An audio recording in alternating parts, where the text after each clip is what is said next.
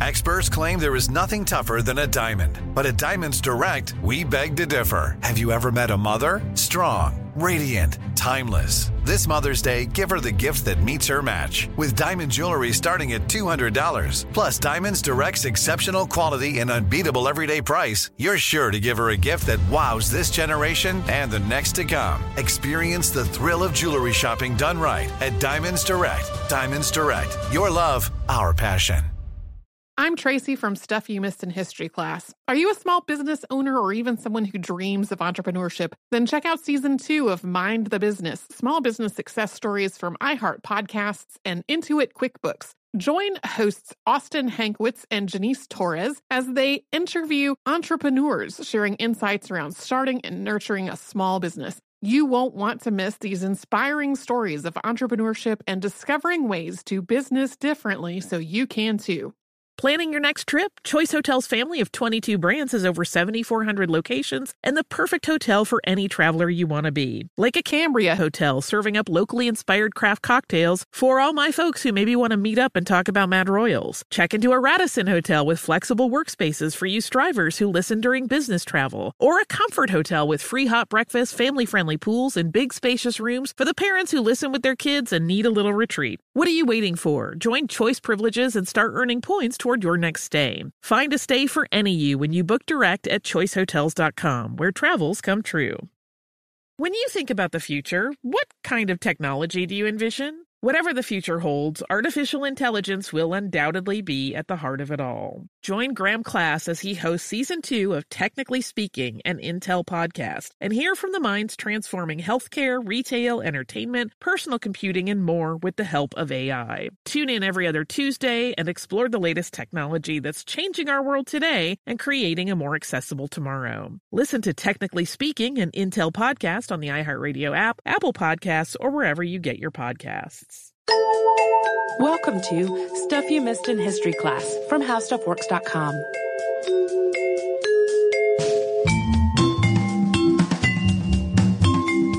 Hello and welcome to the podcast. I'm Holly Fry. And I'm Tracy V. Wilson. So today we're going to talk about a topic that a lot of people have requested, the one that I have noted as the most recent requester. It's our listener, Amy. I'm a little worried, I'm going to confess, because we've talked before on the show about pioneers who advanced the medical field, specifically as it relates to infants. They're usually super uplifting and really great stories. Today's subject definitely adds to that medical improvement for the health of children, but it also has some problematic elements. Mm-hmm. And I don't know that people who have requested it necessarily know those problematic parts, and they may be disappointed to discover them. I have several things that are on, not the specific topic that we're about to talk about, but several things on my episode suggestion list that I know that people who have asked for it are expecting like a 100% affirming, uplifting story, but there's like a bad side to it that, yeah. Yes. I was describing this story to my husband in the car this morning, as I often do, sort of as a way to make sure I've got bases covered and, all the logic flows.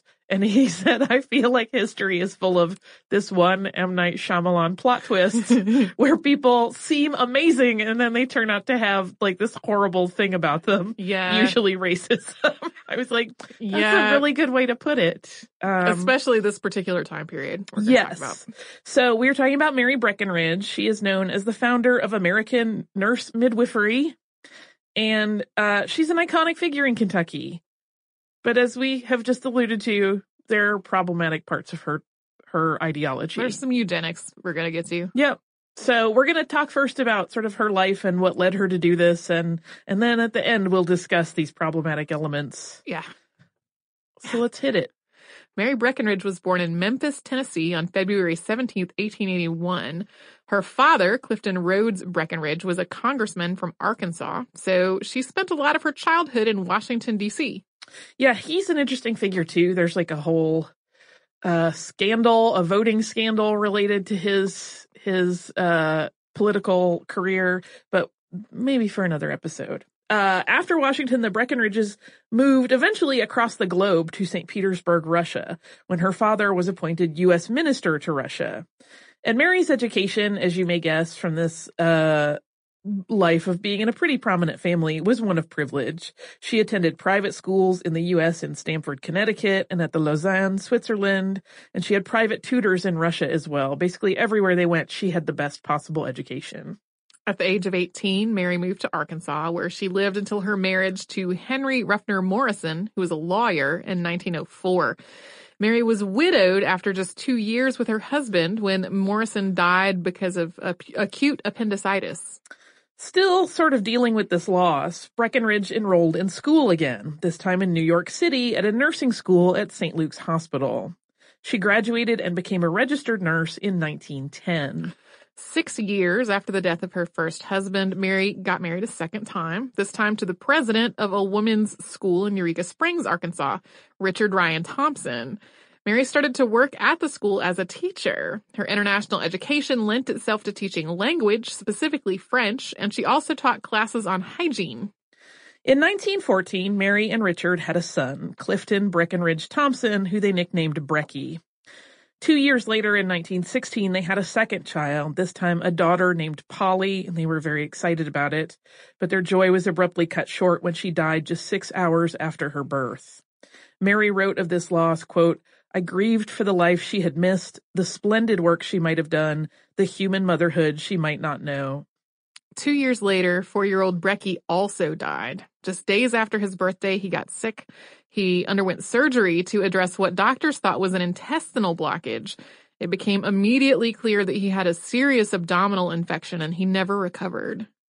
This death not only struck her to the core as a grieving parent, but it also really made Mary fear for her work and how it would be perceived by the public. She had been writing for several years about how to raise healthy children, and she had, in the course of 2 years, lost both of her own. She was worried that people would think that that meant she didn't know what she was talking about. Throughout the rest of her life, she believed that Brecky was ever present in a spiritual sense, and that she could communicate with him on the other side. The strain of losing 2 children also took a toll on her marriage. Mary experienced bouts of depression, which continued through her life, and her husband, Richard, was not faithful. Mary left Richard in 1918 while World War I was still playing out, and she applied to work with the American Red Cross as a nurse in Europe, but she had to wait for an assignment. In case you are ever looking at information about her life, we didn't go into it. They will often list her divorce as 1920, which is when the divorce papers actually happened, but they had been apart for 2 years by that point. This reason for her delay, though, in joining the Red Cross was due to the rule that no one with a brother actively serving in the military could be sent to areas where the war was taking place. This was, in order to preserve the family and the likelihood that the place that the brother was stationed got bombed or raided or attacked in some way, and a family would not lose multiple children at once. Since Mary had a brother serving at the time, but really felt strongly that she could make an impact on the children of Europe who needed assistance, she and her mother went to visit the head of the American Red Cross Nursing Service, Jane Delano, and sort of plead her case to get around the rule. Delano agreed that Mary would be an asset, but she still couldn't send her because of the brother rule. While Delano worked on Mary's behalf, Breckinridge took on a 3-month assignment traveling through the country collecting data on the state of children's health and giving speeches. Yeah, and just to be clear, that country is the U.S. She went far west and visited a variety of places.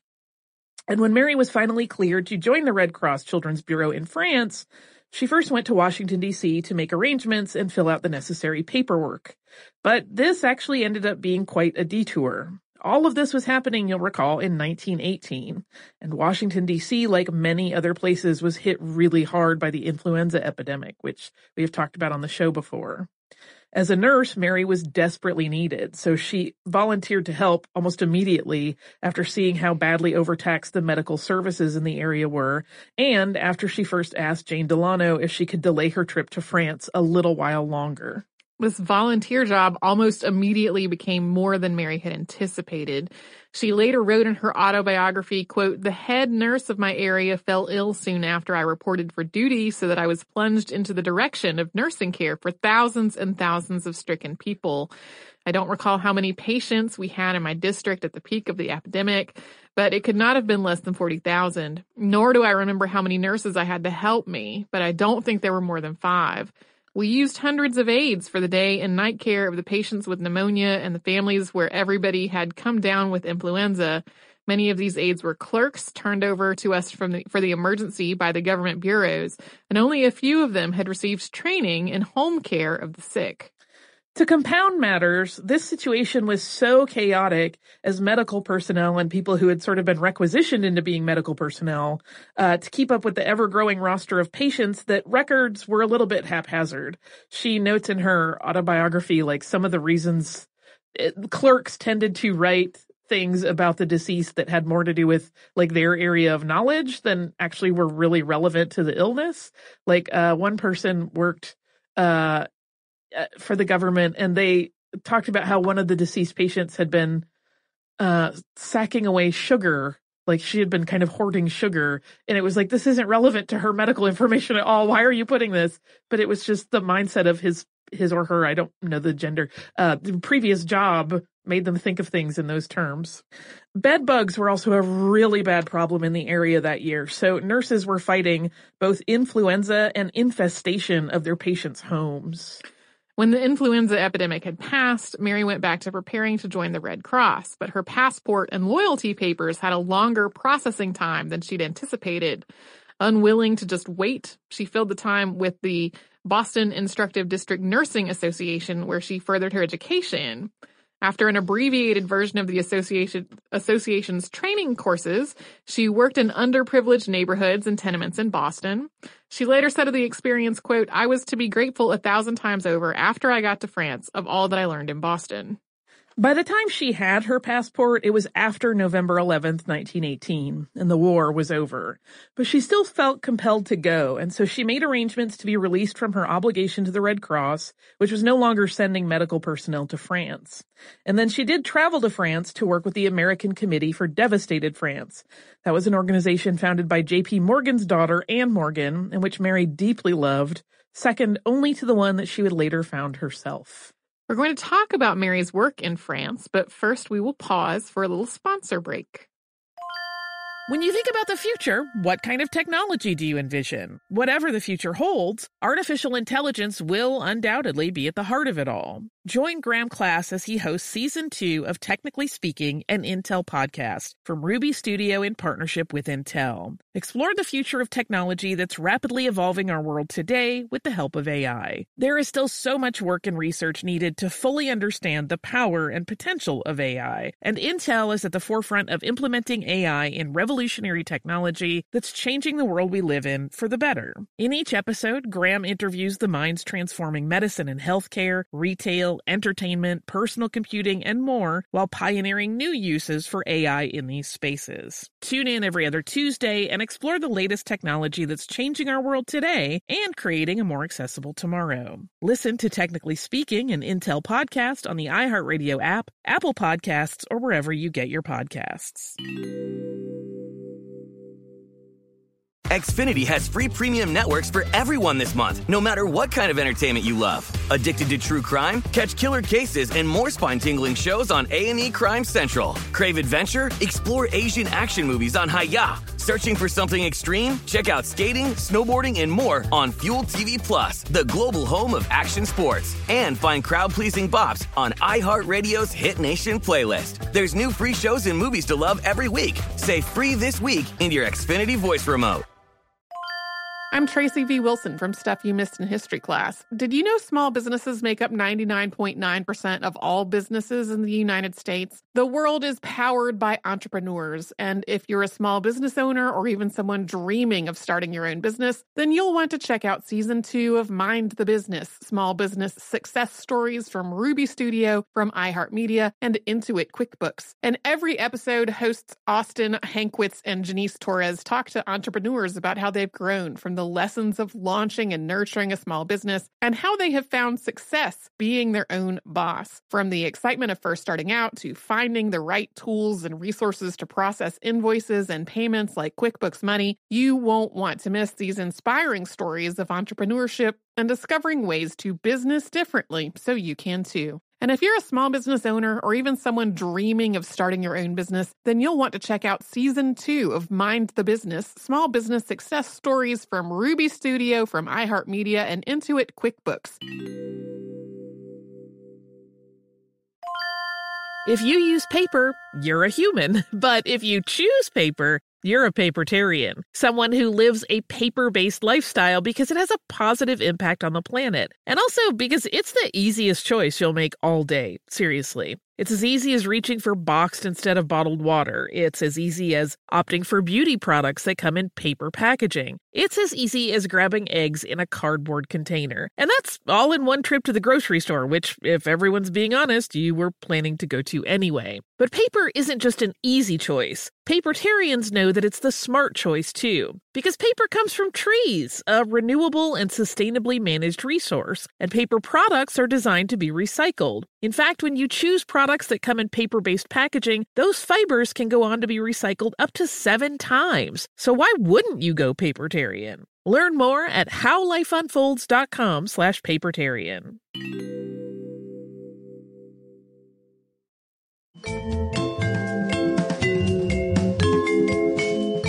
The loss of her children had really been Breckenridge's inspiration to doggedly pursue work in children's health, and she never lost that sense of calling.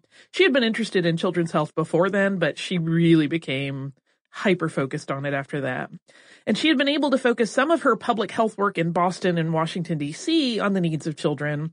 And she obviously was working in that area as she toured the country for her reporting assignment with the Children's Bureau. She then carried that focus and passion for the care of children to Europe as well. In her work with the ACDF, she started a program that focused on the needs of pregnant women, children, and nursing mothers, providing both medical care and vitally needed nutrition. Even though the war was over, there were still heavy restrictions on where she could travel. So she had to once again wait for a military permit to travel into the war zone. Once she finally was approved, she saw immediately that the people of France needed all the basics: clothing, bedding, and above all, food. She wrote, quote, "In the parts of France occupied by the Germans, it was not a question of the people returning to their shattered homes because they were already there when the Germans withdrew. But all around them, the ground, the bridges, the roads were destroyed so that it was almost impossible to get supplies to them. In some villages in the Nord, people had to be fed by airplane. With such widespread destruction, the problem of transport assumed gigantic proportions." One of the vital parts of rebuilding the country that Mary was directly involved in was acquiring wheat seeds so that rural areas would be able to plant crops. She personally delivered the requests for wheat, and as the women chauffeurs in their organization were the only ones who were managing regular transport in the area, they delivered all of the wheat seed that ended up in the ground for that following spring. Even so, getting crops back up and running was actually quite dangerous because the fields were filled with buried explosives, and farmers who accidentally hit them while digging often died or required really extensive medical treatment. The ACDF also helped people reestablish their households. In addition to seeing that they got seeds to plant crops and medical treatment, they also assisted by helping them get low or no-cost furnishings and providing small animals to farms like rabbits and chickens. And throughout all of this, the nurses and other personnel working under the umbrella of the American Committee for Devastated France were living in really rough conditions themselves. Public works such as water and electricity services were not restored for quite some time, and the nurses lived in a building that had been severely damaged by bombings. Mary wrote, quote, "The American Committee for Devastated France was a masterpiece of an organization, not only in its handling of direct relief under baffling difficulties, but in later developments that were to be integrated into the very heart of French life." Mary really fell in love with the people of France, and she wrote in one letter to her mother that she saw so many families trying to fight their way back from malnourishment after the war. She wrote, quote, "If I could give right now a goat to every family that has a baby, I think we could go far towards saving many that are dying. There is such grippe and pneumonia among them that they have no powers of resistance. I wish I had 1,000 goats right now. I wish I had 50. This goat thing is my favorite part of her story. Mine too. Mary's mother passed the letter around to friends and family, and soon donations of money for the purchase of goats poured in to the ACDF. Mary would later call this project her Goat Crusade because she also had to raise funds for feed for the goats, for their breeding, and letters back home to each donor to tell them about the family who was benefiting from their generosity. Yeah, that was kind of before a lot of the modern charity organizations do things like that, but she was naming goats for families that had bought them and then, would keep these correspondences going of like, here's how the family that got your goat is doing, which is pretty interesting. There's a really great story in her autobiography about the first truck, which I think had 29 goats. Like she opens the door and there was one goat that had apparently destroyed a bunch of their medical supplies and had eaten baby bottles. And she was like, I don't even care. I'm so glad the goats are here. And while she was in Europe, she also became acquainted with midwifery practice in both France and England, and she felt that it should be established in the United States as well. Ever eager for education, I have to admit that, problematic though she is, I admire her constant quest to be educated. Breckinridge decided to formalize her learning on this subject, and she studied midwifery in several different schools in Great Britain and was certified by the UK's Central Midwives Board. And we should note, this isn't the first time that Mary Breckinridge had been exposed to the concept of a midwife-assisted birth. When her family was in Russia, her mother had a midwife in attendance at the birth of Mary's younger brother, and that had made an impact on her. And as we're going to talk more about later, midwifery has been around in some way as long as babies have been. Yeah, she it isn't like she discovered it. No, which is kind of how she's sometimes framed in the U.S. Yeah. We had no idea this was a thing. And it's like, no. Really. We're talking about more formalized midwifery training and programs. Additionally, she also studied how pre-war France had provided for infant care. And she learned that the Public Assistance Office had this program which allowed new parents to bring their babies to a government office, usually like a town hall where a doctor would be, for weighing and for advice on their care. And that there was also a service in some cities of France which provided baby milk stations. But there wasn't much education for parents in how to handle milk and some of the other medical needs their child might have. She saw what she felt was a gap in the system in the lack of parent education, and she decided that a visiting nurse service could fill that gap. So she set up a demonstration version so that it could get some data on its successes. Soon she was asked to expand the program, and she had to really scramble to find properly trained nurses to staff it. Yeah, her little experiment, people were like, this is great. Can you widen your area of coverage? And she was like, Before long, her nurses were seeing to the general healthcare needs of the communities in which they worked and not just prenatal and early childhood care. She was really pleased with her success in this endeavor, but the administrative duties that it required took her away from the hands-on nursing that she loved so much. And as her role with the American Committee for Devastated France grew, Breckinridge was offered a car and a chauffeur to drive her as needed, but she opted to actually pool those resources with the other drivers who were already helping to deliver aid. Mary also traveled to Scotland to expand her medical knowledge while she lived in Europe. There, she studied a nursing service that cared for a largely rural and decentralized patient base. Yeah, that sort of helped her form a model for her later work. In 1921, Mary was ready to return home to be near her parents. They were getting older, and she definitely felt a pull to be with them. She also felt that the programs that she had worked to establish in France had reached a point where they could continue without her, and she felt that it was really important that they do so. Like, she was aware that she couldn't stay there and direct all of this forever. She wasn't exactly sure what she would do next, but she wrote in a letter to her mother, quote, "I know that the way leads back over the ocean to the country where my own children were born and where they are buried, the country whose development my own people have furthered for nearly 200 years. Despite this resolve, she actually felt really conflicted about leaving France. There was pressure to stay and develop nursing school programs for France, and for her last year, she worked tirelessly to fulfill this request, only to have effort after effort fall flat. She felt in some ways as though she had failed, but having friends and associates remark on the incredible improvement of the health of France's children really bolstered her. And next, we're going to delve into the project that consumed the rest of Mary Breckinridge's life and which became her claim to fame. But before that, let's take a little break and have a word from one of our sponsors.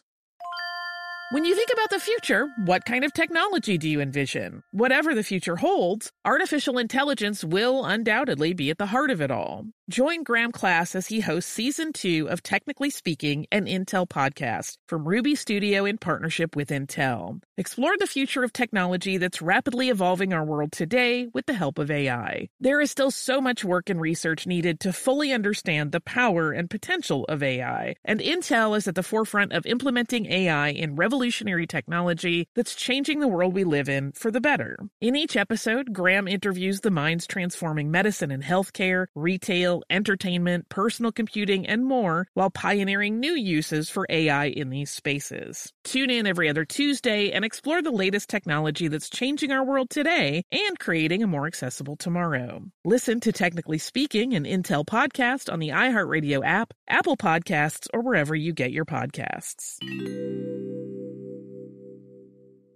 Xfinity has free premium networks for everyone this month, no matter what kind of entertainment you love. Addicted to true crime? Catch killer cases and more spine-tingling shows on A&E Crime Central. Crave adventure? Explore Asian action movies on Hi-YAH. Searching for something extreme? Check out skating, snowboarding, and more on Fuel TV Plus, the global home of action sports. And find crowd-pleasing bops on iHeartRadio's Hit Nation playlist. There's new free shows and movies to love every week. Say free this week in your Xfinity voice remote.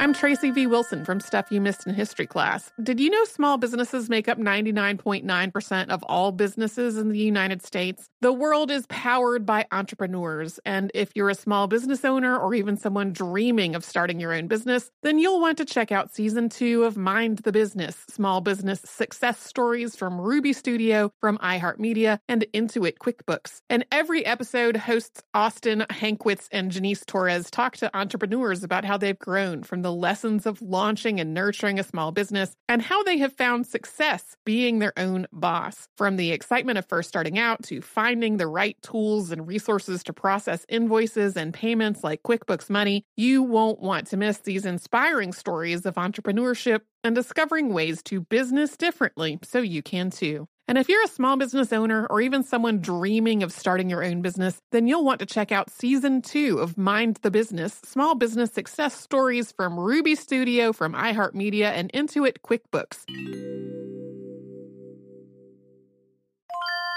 If you use paper, you're a human. But if you choose paper, you're a papertarian, someone who lives a paper-based lifestyle because it has a positive impact on the planet. And also because it's the easiest choice you'll make all day. Seriously. It's as easy as reaching for boxed instead of bottled water. It's as easy as opting for beauty products that come in paper packaging. It's as easy as grabbing eggs in a cardboard container. And that's all in one trip to the grocery store, which, if everyone's being honest, you were planning to go to anyway. But paper isn't just an easy choice. Papertarians know that it's the smart choice, too. Because paper comes from trees, a renewable and sustainably managed resource. And paper products are designed to be recycled. In fact, when you choose products that come in paper-based packaging, those fibers can go on to be recycled up to 7 times. So why wouldn't you go papertarian? Learn more at howlifeunfolds.com/papertarian.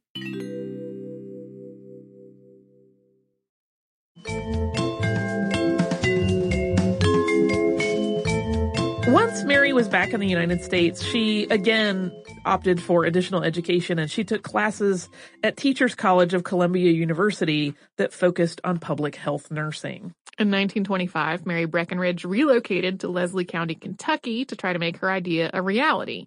She had inherited money from her mother, who had passed away not long after Mary returned to the United States. She used her inheritance to found and fund the Frontier Nursing Service. Her concentration for the service was on prenatal and early childhood care, which harkened back to her experiences with the families in post-war France. She wrote, quote, "In France, I felt, as I was to feel later in the Kentucky mountains, that a program for children should begin before the children are born and should place emphasis on the first 6 years of life."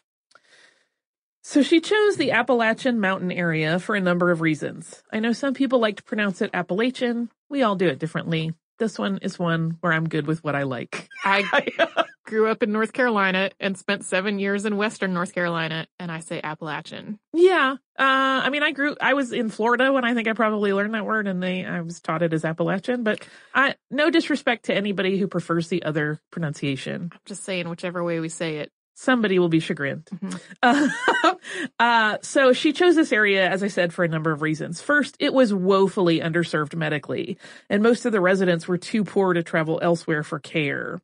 Second, because her family had Southern roots, she believed that she would be able to use their prominence to garner funding for her program. And third, she was kind of thinking long term, and she thought if she could manage to launch a nursing service successfully in the decentralized communities of the mountains, covering roughly 700 square miles, it would be a clear proof of concept that similar programs could work almost anywhere. So to be clear, it wasn't as though Mary Breckinridge was the first person in the United States to think midwifery should be instituted here. And as we said earlier, there was more informal midwifery going back generations. Even in the area of Kentucky, where she set up her service, there were lay midwives who delivered babies. Like, that has been a thing pretty much always. But they didn't have actual medical training. Yeah, I think they're referred to in, I'm not sure if it's her autobiography or another paper that I was reading about her, where they're called granny midwives. And it's basically like, an older experienced woman who has been through childbirth herself and then kind of helps later generations do the same thing. Well, and when a birth goes smoothly, that's often fine. Right? That's often the care that is needed, is that kind of help. But when things don't go smoothly, that you want medical training. Right. Yeah. And it was, of course, really hard to get this service up and running. This was a mountain situation spread all over the place.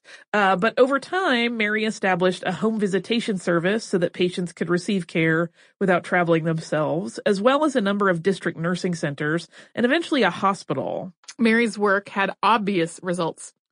After her service had been established and she had been providing education to nurse midwives in Kentucky, the region's neonatal and maternal death rates dropped.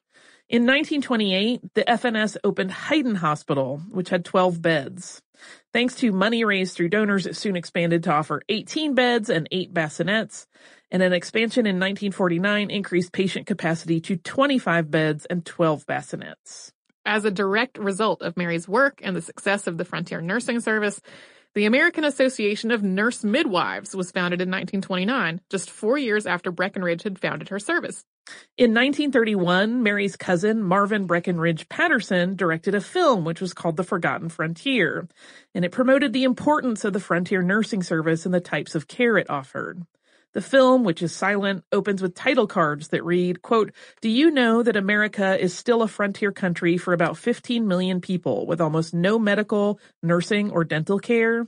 And that in our history, we have lost more women in childbirth than men in war?" According to that documentary, the maternal mortality rate in the Appalachian Mountains was cut by more than 2/3 thanks to the Frontier Nursing Service.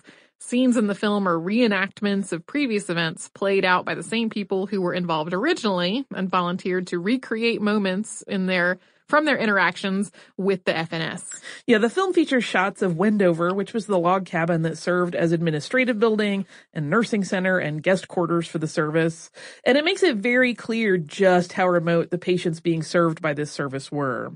Guests in the film arriving at the nearest train station had to travel 25 miles by car and then switch to horses before they could get to that central headquarters because the road ended abruptly and there was nothing but trail after that. One of the visitors to the FNS asked how the nurses managed to get to their patients during the winter, and the reply was, it's our most important work, so of course we go in any kind of weather. Nurses were shown on horseback crossing icy rivers in winter to deliver babies, and in another scene, a man is carried on a makeshift stretcher for 7 hours to get to the hospital after receiving a gunshot wound. You can actually watch this entire documentary online. I will link to it. There's an archival version of it that is available. And this documentary had a really clear purpose. It wasn't just like hey, this is neat. It was intended to help promote the Frontier Nursing Service and, more importantly, drum up donations. This entire enterprise was privately funded from Mary's inheritance, as we mentioned before, and from donations. And while the FNS continued its work over the next 2 decades, that remained how it kept going, through donations. It didn't receive any sort of government funding, I don't think, until the 1960s.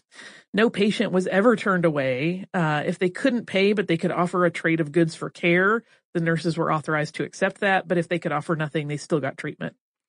It seems like that 2/3 mortality drop from a promotional documentary might be a little inflated, but still there was an obvious positive impact in the nursing service. Yeah.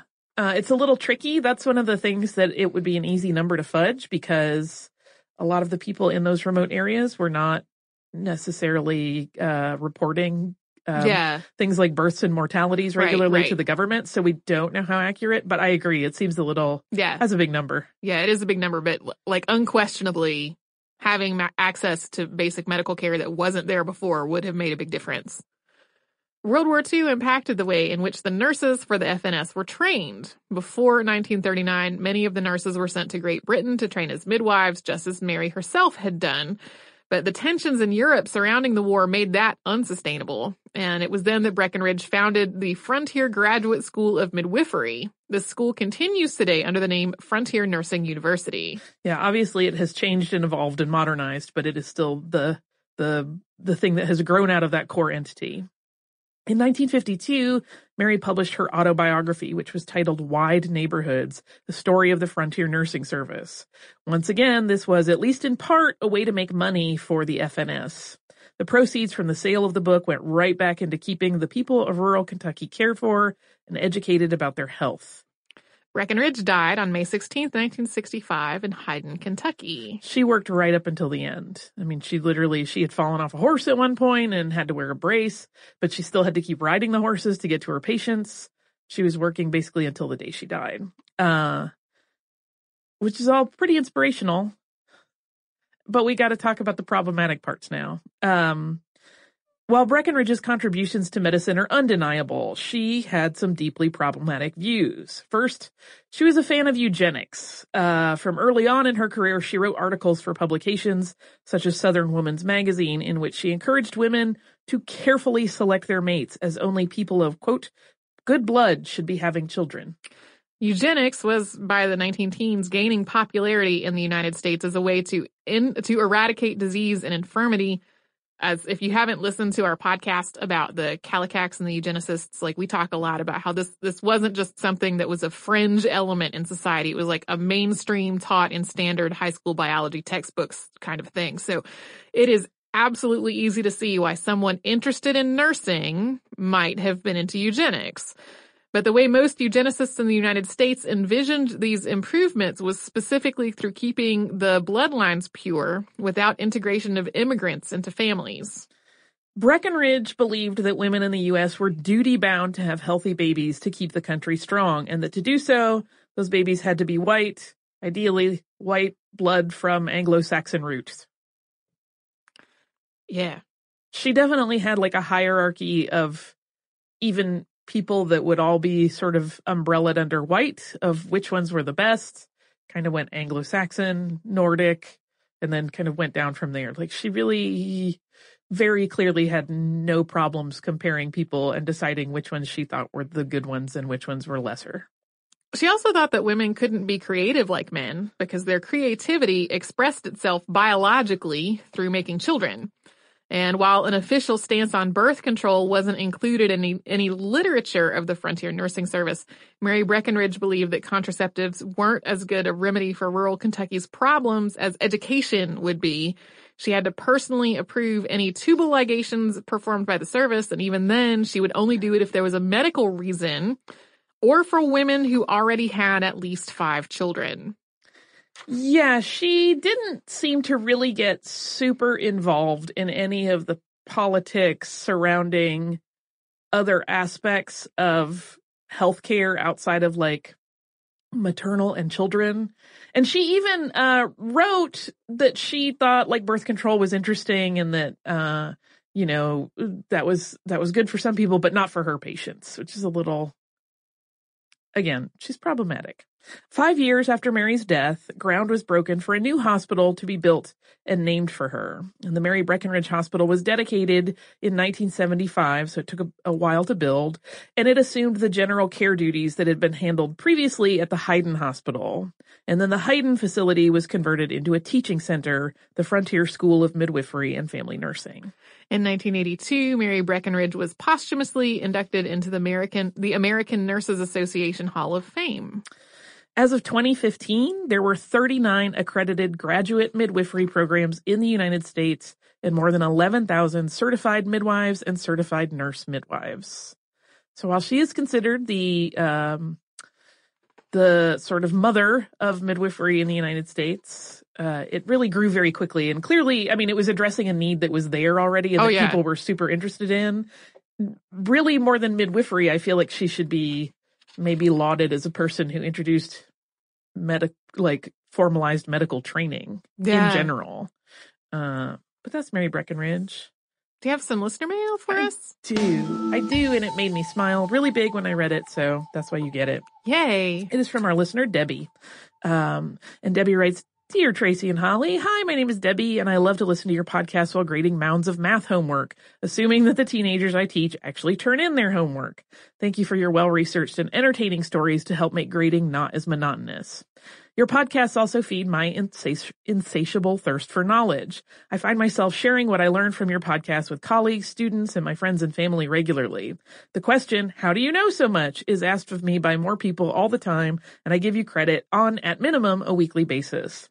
I was just listening to your podcast on Skellig-Michael, and in it you talked about the beehives in their natural form, paraboloids. Those are the beehive huts that were on Skellig-Michael. As a fan of both large words and math, that was right up my alley. That, combined with the fact that this island is a character in Star Wars, which is another way I get my geek card on, will give my students in math for liberal arts majors something fun to read about for their next Socratic discussion. Thank you. And she also gives us a suggestion. Debbie, thank you for being an educator and for, finding new ways to connect things to students and get them excited about math, which I know is sometimes a struggle. I was not always a great math student myself. And yeah, I always love it when educators write us because it gives me a chance to thank them for the work they do, which sadly is often thankless and is, to my mind, one of the most important jobs you could possibly have. If you would like to write to us, you can do so at historypodcast@howstuffworks.com. You can also find us across the spectrum of social media as Missed in History. That includes Facebook, Pinterest, Instagram, Twitter, etc. You can also visit us at missedinhistory.com, where we have an archive of every episode of the show that has ever existed long before Tracy and I were involved. And for the ones that have happened since Tracy and I were involved, you'll also find show notes and the occasional additional blog posts. So come and visit us at missedinhistory.com.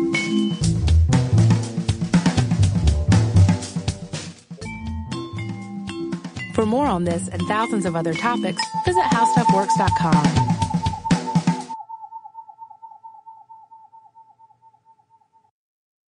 Xfinity has free premium networks for everyone this month, no matter what kind of entertainment you love. Addicted to true crime? Catch killer cases and more spine-tingling shows on A&E Crime Central. Crave adventure? Explore Asian action movies on Hi-YAH. Searching for something extreme? Check out skating, snowboarding, and more on Fuel TV Plus, the global home of action sports. And find crowd-pleasing bops on iHeartRadio's Hit Nation playlist. There's new free shows and movies to love every week. Say free this week in your Xfinity voice remote. Xumo Play is your destination for endless entertainment. With a diverse lineup of 350-plus live channels, movies, and full TV series, you'll easily find something to watch right away. And the best part? It's all free. Love music? Get lost in the 90s with iHeart 90s, dance away with hip-hop beats, and more on the iHeartRadio music channels. No logins, no signups, no accounts, no hassle. So what are you waiting for? Start streaming at play.xumo.com or download from the app and Google Play stores today. All you can stream with Xumo Play. Asking the right questions can greatly impact your future, especially when it comes to your finances. So if you're looking for a financial advisor you can trust, certified financial planner professionals are committed to acting in your best interest. That's why it's got to be a CFP. Find your CFP professional at letsmakeaplan.org. Hey guys, back at the playground again, huh? Yep. You know what this playground could use? A wine country. Heck yeah, and some waves, so we could go surfing. Oh, yeah. Love that. A redwood forest would be cool. I'm in. Ski slopes. Let's do it. Can a girl go shopping? Yeah, baby. Wait. Did we just invent California? Discover why California is the ultimate playground at visitcalifornia.com.